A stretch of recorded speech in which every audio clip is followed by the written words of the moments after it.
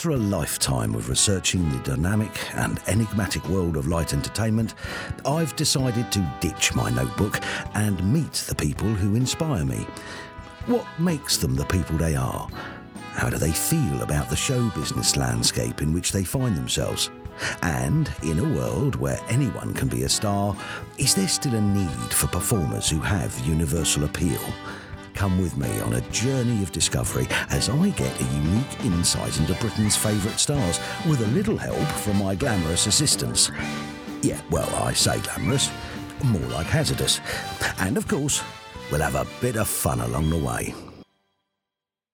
Celebrated author and former member of the European Parliament for White and Hampshire East, Stanley Johnson, came to public attention in 2017 when he was revealed amongst that year's lineup of ITV's heavyweight I'm a Celebrity, Get Me Out of Here. This was then followed by a trip to India for BBC One's The Real Marigold Hotel, alongside actress Stephanie Beacham and the Crankies. I caught up with Stanley ahead of his most southerly stop of his new book tour to talk politics, literature, and the secret to getting old gracefully. Ladies and gentlemen, Mr. Stanley Johnson. Let's get the politics out of the way first. You were member of the European Parliament for White and Hampshire East. That's from right. 1979 to 1984. What did this teach you about the Isle of Wight and its relationship with the rest of Great Britain? I realised that this was such a special place, and I was immensely privileged to be the member of the European Parliament for the Isle of Wight. I've got to tell you, I had a very substantial political majority. I think I had 95,000 majorities, so that was almost a record. And I was very, very intrigued by the relationship between the Isle of Wight and indeed, of course, between Hampshire. I was also the MEP for East Hampshire. Taking the question of the relationship between the Isle of Wight and the rest of Britain, I would say that Isle of Wight really does have a really distinctive personality, no doubt about it. You are very lucky to be here. Yes, great place. Your paternal grandfather, Ali Kemal, one of the last interior ministers of the Ottoman Empire government, was assassinated during the Turkish War of Independence. Now, how do you think this laid the foundations of your interest in politics? This is an interesting question. I'm very proud of the political life of my Turkish grandfather, which was ended, of course, prematurely. He must have been 53 when he died, and I'm much more than 53 now. He was a man of conviction, and he actually thought that Turkey staying close to Britain was a good idea, and to that extent he sowed the seeds of his own destiny, because he was abducted and assassinated by people who believed that Turkey had a nationalist future, and of course that is the future which resulted. Now, politics is obviously constantly changing, and in recent times I guess you've had more of a vested interest. What have you made of Boris's rise to fame? I'm absolutely proud of Boris's political career. I'm proud, by the way, of his journalistic career and his writing career. He is a multi-talented person. By the way, he's a good painter too.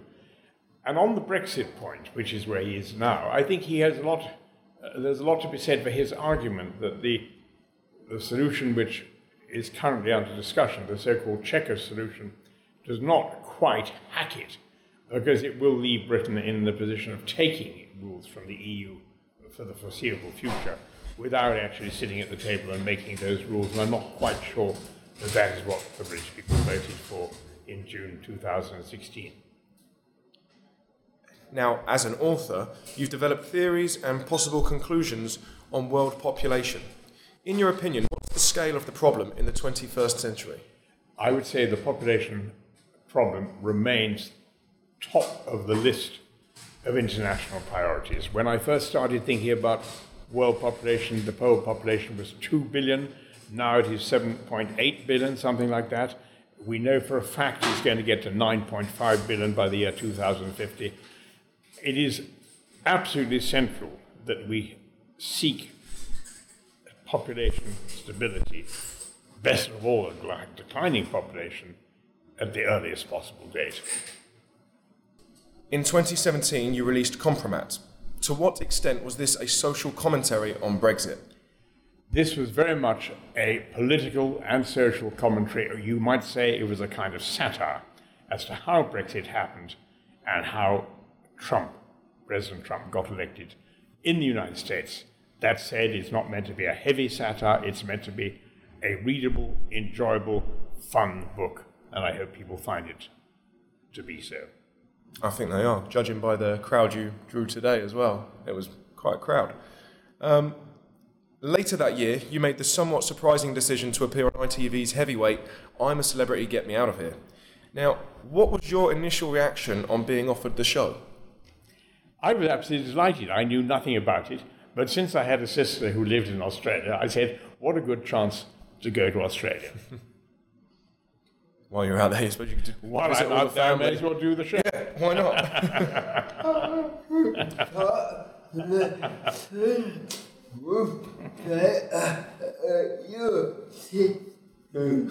Josh said, the food must have been better at your sister's.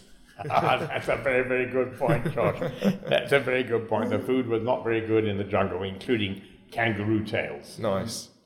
A surprise union between you and reality star Toff was one of the most enduring aspects to the show. Now, why do you think you two made that chemistry?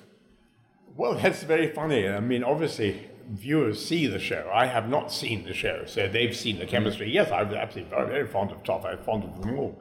And I'm absolutely delighted that she saw in this enfeebled old man something worth being amused about. As you can rewrite enfeebled old man. That was just my being ironic. Right. I didn't really consider myself. I was going to say, no one feeble goes into the jungle. No. And she's also reviewed the book as well, hasn't she? I noticed that. Toff, look at that. She got it on the back there. What did she say? I wish we had been able to take this book into the jungle. Stanley's Compromat is a superbly funny satire on recent events. Yeah. Fantastic. Have you seen her reality show, The Made in Chelsea? Yes, I have seen Made in Chelsea, and I even had 2 or 3 cameo roles in it. Oh, really? Yeah. Brilliant. I did 2 or 3 little bits in it.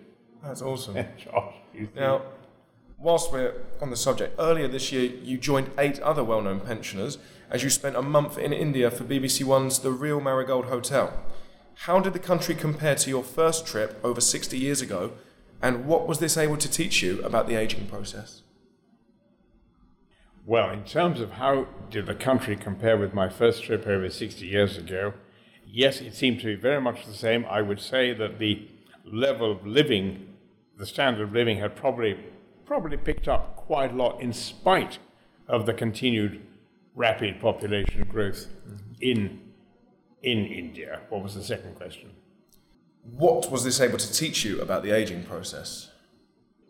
No, I wouldn't say I learned anything about the aging process in India. I didn't feel I've got to that point yet where I'm looking for lessons about the aging process, although I did notice that at least one of our group, who was a chap called Peter, was interested in the religious aspects, the Hindu aspects, the Buddhist aspects, and even the Sikh aspects. And when we went to the Golden Temple in Amritsar, I could see he was moved by that. Yeah. Well, maybe the time will come when I become more reflective, but I haven't reached that time yet. Okay. Now, looking back at your career, what is your proudest achievement? Well, I would still say that my proudest achievement was when I won at Oxford in 1962 the Newdigate Prize for Poetry. That for me, counts for a lot. And I'd say that I'd look back on that and say, Matthew Arnold won it, Oscar Wilde won it. Not even sure Oscar Wilde did win it. Yes, he did. He won it with a poem called Ravenna. They don't give it every year, and so I was very, very pleased to get it. What is next for Stanley Johnson? Well, I think I'll write another book. Maybe I'll write another thriller. Maybe I'll write a thriller based on my experiences in the jungle, called 10 Little Celebrities, something like that. That would be good. Slightly different as well. Slightly different. Thank you so much. Thank you very much. Pleasure. I really appreciate your time today. That was fantastic. Thank you very much to our guest for being the subject of another Beyond the Title interview. If you like this, why not browse the website and see if there's anything else that takes your fancy. Don't forget to like our Facebook page to receive updates on forthcoming interviews and to see more information about me and what I do. Thanks again, and hopefully see you next time for another Beyond the Title interview.